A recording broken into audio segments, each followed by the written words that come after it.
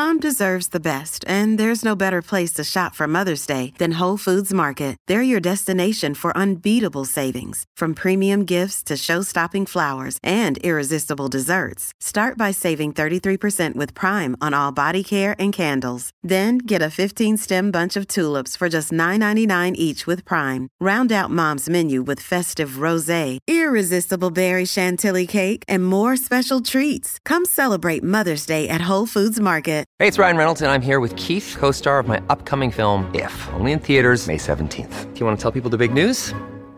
All right, I'll do it. Sign up now and you'll get unlimited for $15 a month and 6 months of Paramount Plus Essential Plan on us. MintMobile.com/switch. Upfront payment of $45 equivalent to $15 per month. Unlimited over 40 gigabytes per month. Face lower speeds. Videos at 480p. Active Mint customers by 531.24 get 6 months of Paramount Plus Essential Plan. Auto renews after 6 months. Offer ends May 31st, 2024. Separate Paramount Plus registration required. Terms and conditions apply if rated PG. Welcome to the New Books Network. Welcome to the New Books Network. I'm Stephen Pimpare, host of the Public Policy Channel, and I am joined today by Lainey Newman, who is the author, along with Theda Skocpol, of Rust Belt Union Blues: Why Working Class Voters Are Turning Away from the Democratic Party, new from Columbia University Press. Lainey, welcome. Thank you for being here. Thanks so much for having me, Stephen. I'm excited to be here. So before we talk about the book itself, I wonder if you might tell folks just a little bit about you and who you are and what brought you to this project. Yeah, definitely. So I am a native of Pittsburgh. I graduated from Harvard College in 2021. My senior thesis when I was at Harvard was about sort of the evolution of union members, political loyalties in Western Pennsylvania, where I'm from. I have family members who were United Auto Workers in the Minneapolis region and have always sort of been interested in the alignment between unions and Democrats and sort of what that represents and really where it's gone over the past several decades. And so I did this project as under the advisement of Professor Skocpol. And when it concluded that year, she and some other faculty members were really excited about it and wanted to sort of see if we could do some more, continue the project on. And so we partnered for the following year and decided to turn it into a broader project, looking at sort of the Rust Belt in general and how we could sort of expand these themes to encompass a larger population. And currently I'm a second year law student. I'm at Harvard Law School. And I'm hoping to end up doing workers' protection work or class actions, plaintiff side class action work. But we will definitely see where that goes. So excellent. The way you lay out the book is sort of what is it that used to be, what's happened, and what's to come. So why don't we sort of go in that order? If you would sort of talk what it historically, as you hinted, right, there has been this strong correlation between political identity, voting behavior, and union membership. Can you, just before we try to explain that, talk about what used to be and what's changed over time, and how would we describe the current moment by contrast? Yeah, sure. So I think we start the book by looking at what historically was this conception and this identity of the quote unquote union man. And I think that term, whenever I say that to people, I think that really rings a bell. It resonates with a lot of Americans. There's a conception of what the union man was. I think that it's a term that, is sort of, is well known in even today. But what we do is we sort of interrogate what that term really meant in the context of union loyalty and political affiliation. And so we start by sort of trying to understand the social underpinnings of the union man. And what we mean by that is sort of what was important. What was important to these union members? What communities were they part of? And where did their sense of union loyalty come from? And one of the things that we want to sort of push against in our argument is this idea that, union members used to listen to the official endorsements of their international union, and today they don't. Really, what we argue is the sort of the loyalty that workers used to have to their union, and by extension, really to the Democratic Party, which they saw as their a mutual sort of alliance in terms of the political affiliation, wasn't based on sort of a top-down directive from union leadership. It was really based on a shared identity, a shared sort of sense of commitment and mutuality that was much more sort of grassroots than it was from the top leadership. And so we look at different things that sort of, or different sort of concepts that the union man and the union members of this era, and when I'm say this era, the sort of the mid 20th century, that sort of cemented that sort of identity in the community and amongst workers. And so we look at the historical awareness that a lot of union members had to what many saw as was a great, sort of the debt that they felt towards previous workers who had experienced really intense, even violence or strife in the face of worker oppression before unions were sort of there to protect workers. So there's historical awareness, there's mutual commitment between workers. So the idea that I've got you and you've got me, we're here, we support each other. When someone has to is having a hard time, we're there to support them. And then there's the idea of occupational pride. So people really feeling connected to either their trade or their industry, and feeling a sense of identity that stems from that, from what they do. And in the case of Western Pennsylvania, a lot of it was steel.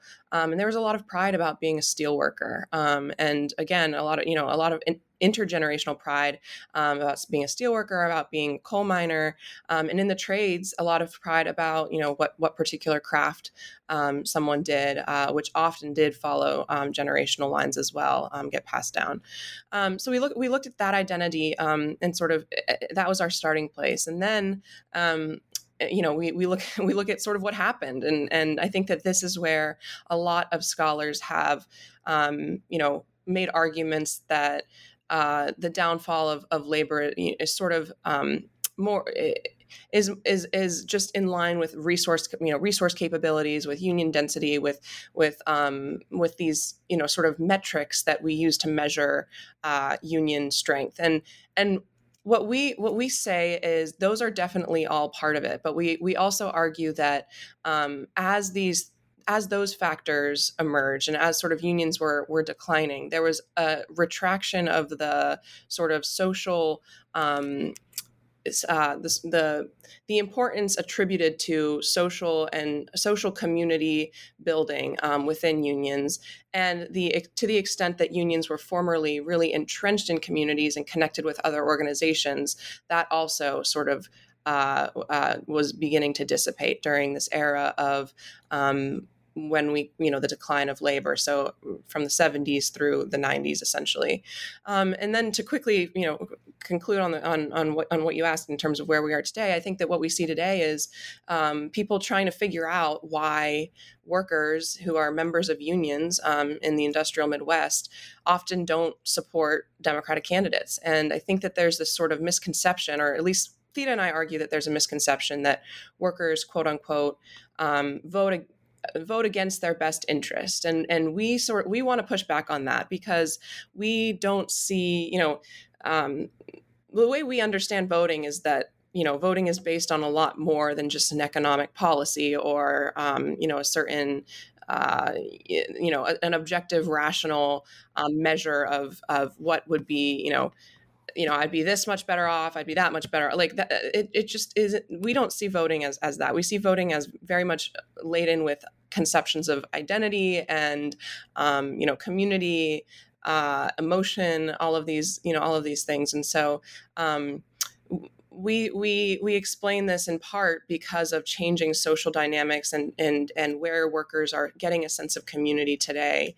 And we look at organizations, civic organizations that are still present in the industrial Midwest, two of which are local gun clubs, which have actually have spread in ubiquity and also grown in membership over the past couple decades, and then also larger churches.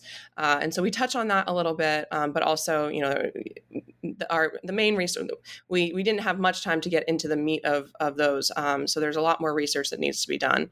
But that from what we could tell in our interviews, those were the two civic organizations that seem to be present today and obviously have a lot more conservative leanings, oftentimes than unions and fraternal groups and small labor-oriented churches used to. So I'll leave it at for now. Great. So before we borrow in there, and that answer kind of anticipates my next question, I guess first thing I should say is your focus here is industrial and building trade unions that particularly in the earlier period were, when you talk about union man, you mean man, right? These were disproportionately white men. Yeah, disproportionately, right. correct. Mm-hmm. So, but you sort of described that milieu, the world that they inhabited. Why did that translate for them to so consistently be aligned with the Democratic Party? Yeah, I think that's a good question. So I think that what we argue is that these worker to worker connections sort of created a sense of identity around being a union man in the context of a union community. And there was an underlying understanding, I think, that that Democrats were on the side of unions. And so to the extent, and what I was saying a little bit before about how we found some interesting survey data from the 50s about how United Steelworkers members were, that the survey showed that steelworkers didn't really appreciate when the union was telling them how to vote, and instead, liked that there was information being provided, but really, it's always been the case that, and I think that this is true for any number of different population subsets in the country, but that people don't want to be told how to vote, but that really where this was coming from was this sort of understanding that Democrats were present in these communities, they were going to advocate for workers. There's some really interesting interview quotes that I have in there that from my retirees that basically were along the lines of, Republicans had never done anything for the working man, and everyone just knew everyone just sort of understood that it was a sense of who's there for us, and who we're going to show up for. And really what you see now in these regions is the absolute reverse. And that, the group, the shared identity in a lot of these industrial or ex-industrial areas is that the Republicans are there for us and we're going to show up for them. And so I think that, it's a little bit amorphous, I think, but I think that the worker to worker and within communities, the presence of the Democratic Party and, sort of the sense that they're there and that they're the ones who advocate for working people was what drove the workers to vote for Democrats. You also spend some time looking at the ways in which unions really were embedded throughout the community in any number of different institutions, thereby sort of increasing the power of that, whatever we want to call that viral, that networking, that sort of construction of the shared identity and community. Can you just, for folks who may not be familiar with that, talk about what did it used to look like to be a union member? Yeah, absolutely. So that's something that we really focus on a lot, and I think really made a difference for people. So unions during this era were not only economic, bargaining units, but they were involved in workers' lives in a lot of different ways, and involved in communities in a lot of different ways, and in family life in a lot of different ways. So, for example, we look at the Steelworkers local up in Aliquippa, which is about an hour northwest of Pittsburgh, and that local was connected to the local churches, would sort of partner with them on certain charitable activities. hosted, sort of trade, coin trading events, or collecting, sort of people who were collectors of coins would have their events at the union halls. The union halls were places where people would go for, fraternal organizations would have events. Literal physical spaces, right? Right, exactly. Yes, so they were community institutions, brick and mortar institutions. There were dinners and events there. And not only for the for hosted by the union, but that were sort of affiliated with the union, other community organizations that would use the space. The union would sponsor activities for children, so like a soapbox derby or something like that. All of the leagues that we know from Robert Putnam's work. So like unions had bowling leagues and softball leagues, and teams with that, and there would be sort of intra-union competitions of the people from one shop versus another, in these different sports, and the union also provided a lot of information valuable information and sort of education to their members via a regular newsletter that would talk about not only union related issues, but also what recent news amongst families, new marriages and births and that type of thing. But also sort of educate people on different things that may be of interest to them. So for example, a lot of members hunted, and that has always been the case, that members had guns and hunted, or many at least. And so there would be, news about when hunting season was and what was allowed and that type of thing. So readily available information for members that they found, really useful, and that was not only related to union activity, but was really related to people's lives in general. And so, in these different ways, the union was connected with a lot of different aspects of a person's self and a person's community, and in a way that sort of made unions permeate not only workers' professional lives, but their lives overall. And I think that had a lot more. We argue that had a lot more staying power, and in that way, unions were a lot more salient when voters. Were sort of, again, as we say, like, it's not, voting is so much more than just, checking the box or saying, this measuring different metrics, but, in the calculation, unions were really present and provided a lot of context for voters' lives and for voters' political sort of concerns.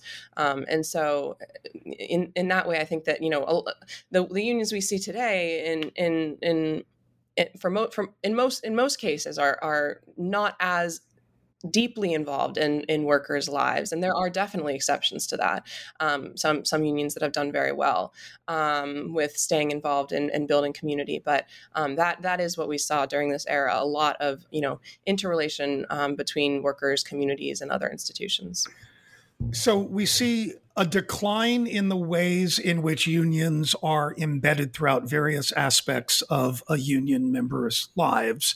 And as that decline takes place, there comes with it a shift in voting behavior. So what happened? What causes the decline in that form of union engagement? And how does that then translate into different political identities?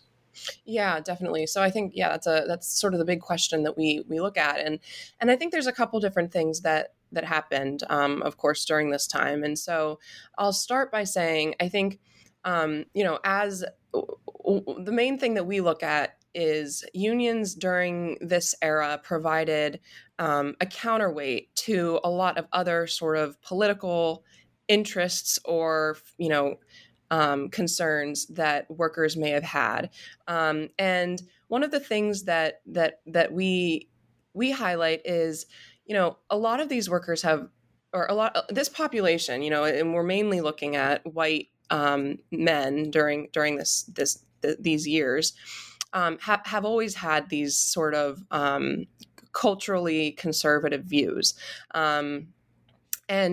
And so one of the things that I think was interesting in our research is that, it wasn't so much as people, people in this generation in the 60s or whenever not having certain sort of prejudicial, frankly, views on women or people of color, but really that the union provided a counterweight to all of those, to those types of concerns, and that workers felt really connected to the union in such a way that they prioritized their union membership and union loyalty over potentially other, sort of messaging that was coming from different entities. So, more conservative entities that were trying to, bring workers over to that side. And so, I think, one of the things that we argue is that as unions have lost sort of their salience in members' lives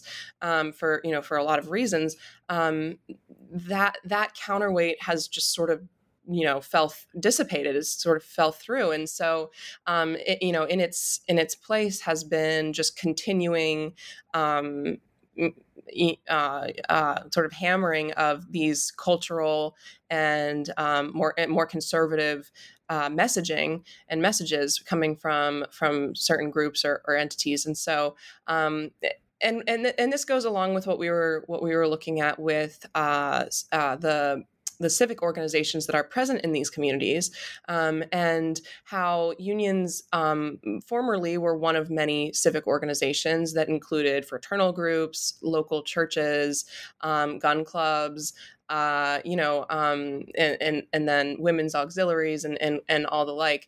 But that today there's far fewer, really strong civic organizations. And this is a phenomenon that Skocpol and others have researched for a long time, but that there's just been a decline of civic organization and involvement.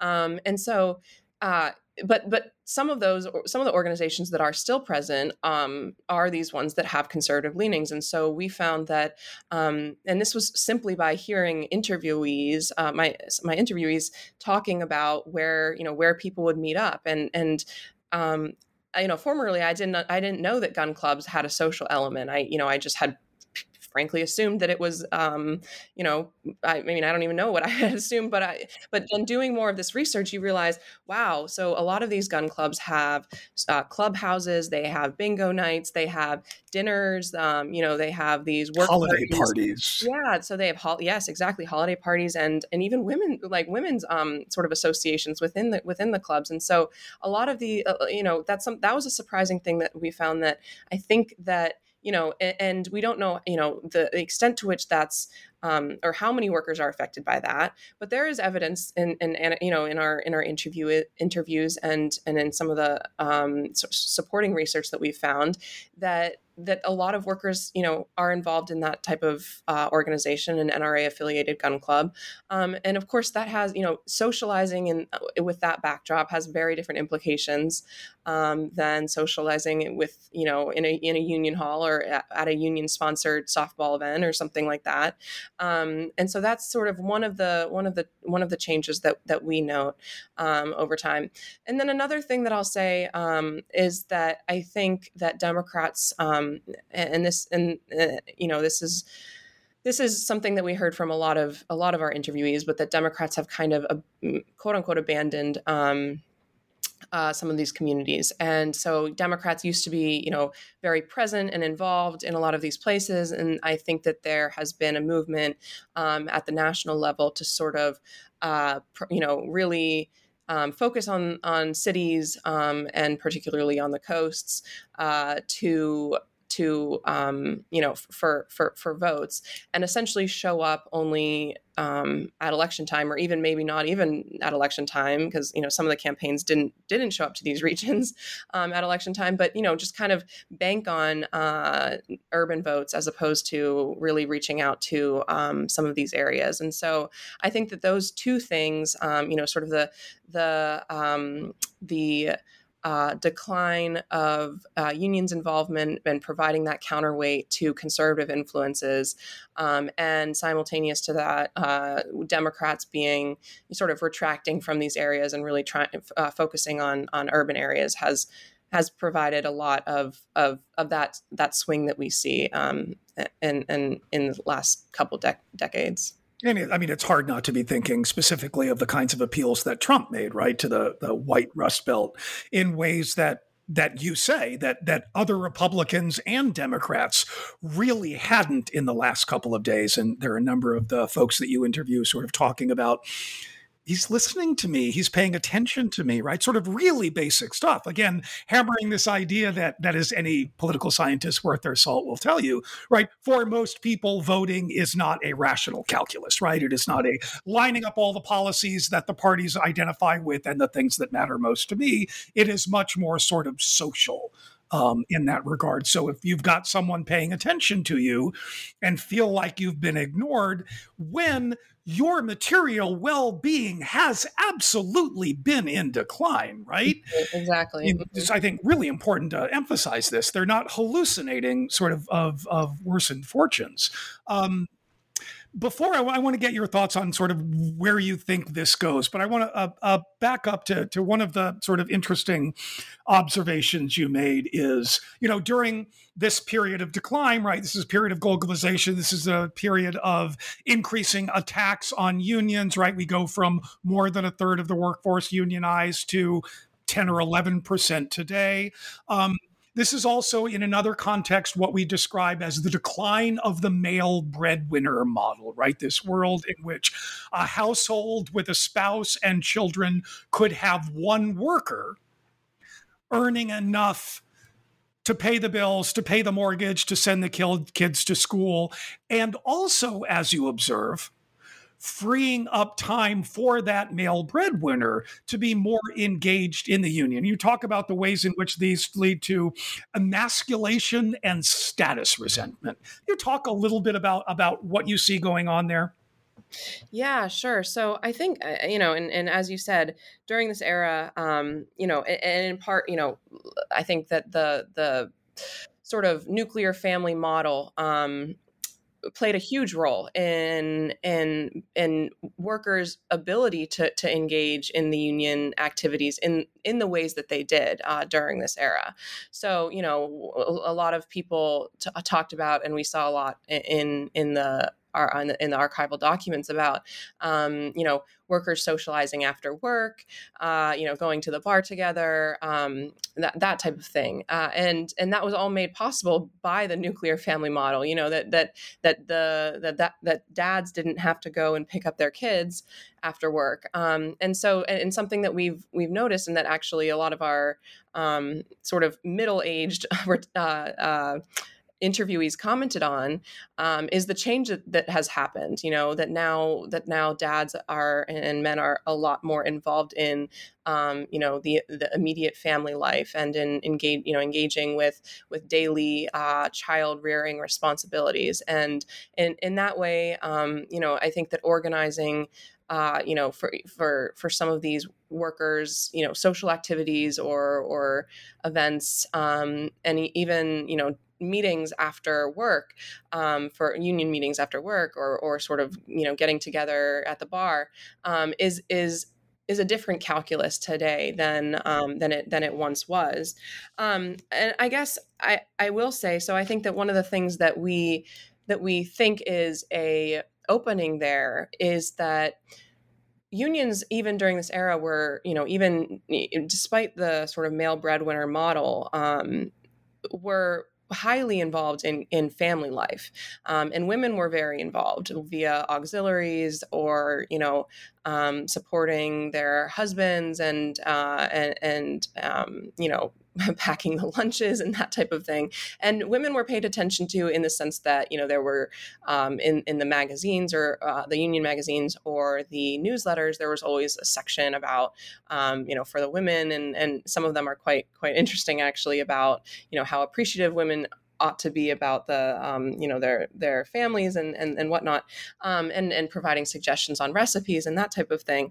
But I think that unions involvement in families, obviously today is not going to look the same, but there is still opportunity to really engage with the family as a whole, and that's something that I think that unions, it doesn't can be difficult for unions in the sense that, maybe they're not able to get workers to meet immediately after work or go to the bar or whatever. But I think that in terms of organizing and community building, engaging with the family as a whole, maybe, even more successful today in some respects because of the increased male involvement in family life.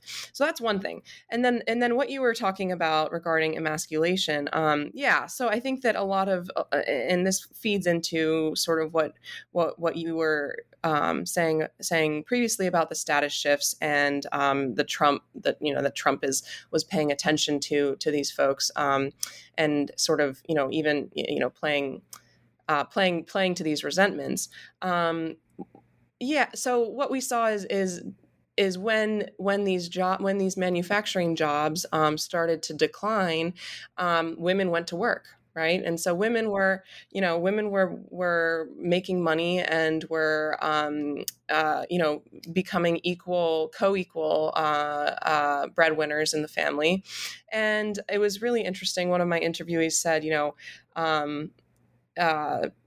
was an older interviewee, and he said, so what happens is that the dad is, bumming around trying to find a job, and the mom goes to work, and the kids don't get a good upbringing because she's out working, and they're not with their mom anymore. And I think that was, that was said in with a lot of genuine, concern. I think that during this era, that was the understanding that, women were supposed to be raising children, and that was sort of the right way to have a family. And that when that changed, there was a lot of insecurity felt by people about that shift. And so I'll just end by saying that one of the things that we look at with the involvement in these gun organizations is the sense that sort of regaining guns as a way to sort of assert power. And there's been a lot of really great research done by a couple, Matthew Lacombe and a couple other researchers, about what guns really represent to gun owners. And I think that plays into this sense of wanting to sort of push against the status threat that these the economic shifts have sort of engendered, and that guns and these clubs play on quote unquote male protective instincts and that type of thing. But the emasculation of this era, I think, did feed into sort of a sense of resentment over the changes that were happening and the broader cultural changes that were happening, not only the immediate sort of social changes in the community as well. So to bring us to a conclusion, Lainey, so if you were to be offering advice to the Democrats who wanted to regain some of their support among this particular population, what would you tell them, or is it a lost cause and they're Republican for the foreseeable future?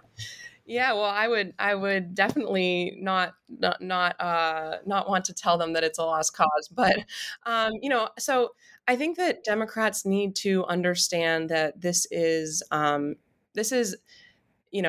should be a long game, right? That investing in these communities is a long game. It's not enough to just show up at election time or get out the vote and expect people to quote unquote vote for their best economic interests, because that's just not what it's, that's just not a realistic understanding of why people vote, of how people vote. And how is that new bridge helping me? Thank you very much. When the price of food seems too high. Right. So, I think that Democrats need to understand that they need to be present in these communities, and involved in communities, throughout throughout the years, and not only leading up to elections. And to so in a lot of these areas, first I'll say that Democrats have sort of just retreated completely, almost, because of the margins that Republicans run up, and the feeling that this will never change. But what I think that is important is in 2020, Biden lost by less in all of these counties as opposed to in 2016.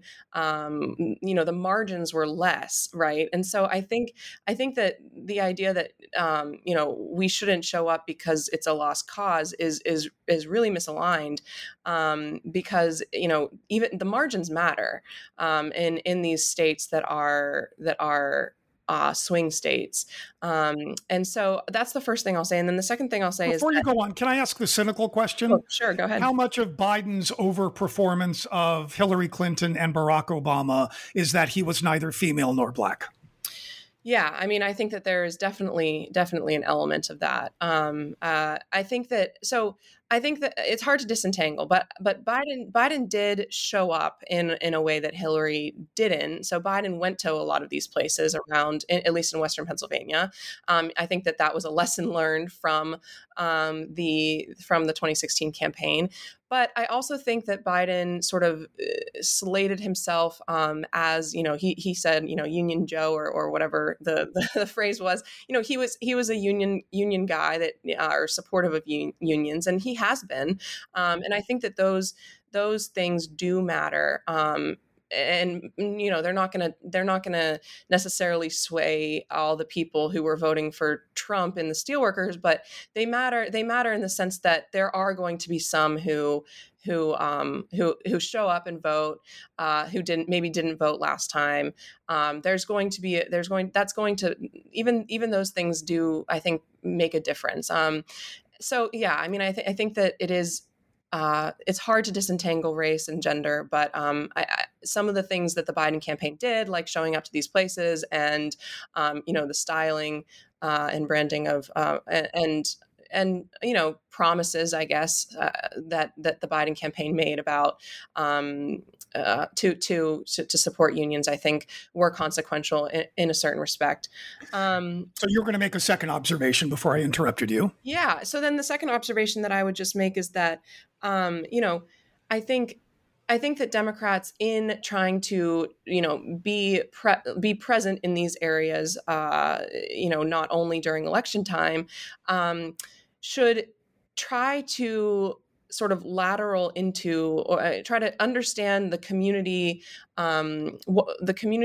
organization, sort of how the community is organized and what institutions are present, and how to sort of lateral into those institutions and get involved in those institutions where people are engaging with one another, where there's events happening, the places where people, meet up, whether it's, YMCAs or the churches or what have you, to the extent that those places still exist. I think that it's important for there to be a continuing sort of presence of, okay, well, Democrats are here. Democrats,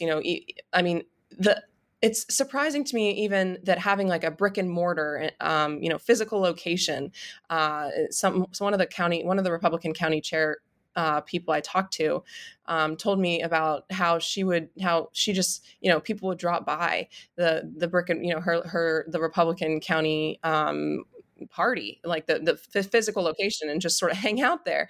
And I mean, I think that type of thing is interesting, but it is true that people sort of get together in different places. And I think that Democrats need to understand where people are getting together, how people are getting together, and sort of how the party can support different things in the community, if that makes sense. So to me, I think, Democrats need to have a sort of broader understanding of how to organize, not only during election time, and then not only in a political sense, but in a community building sense as well.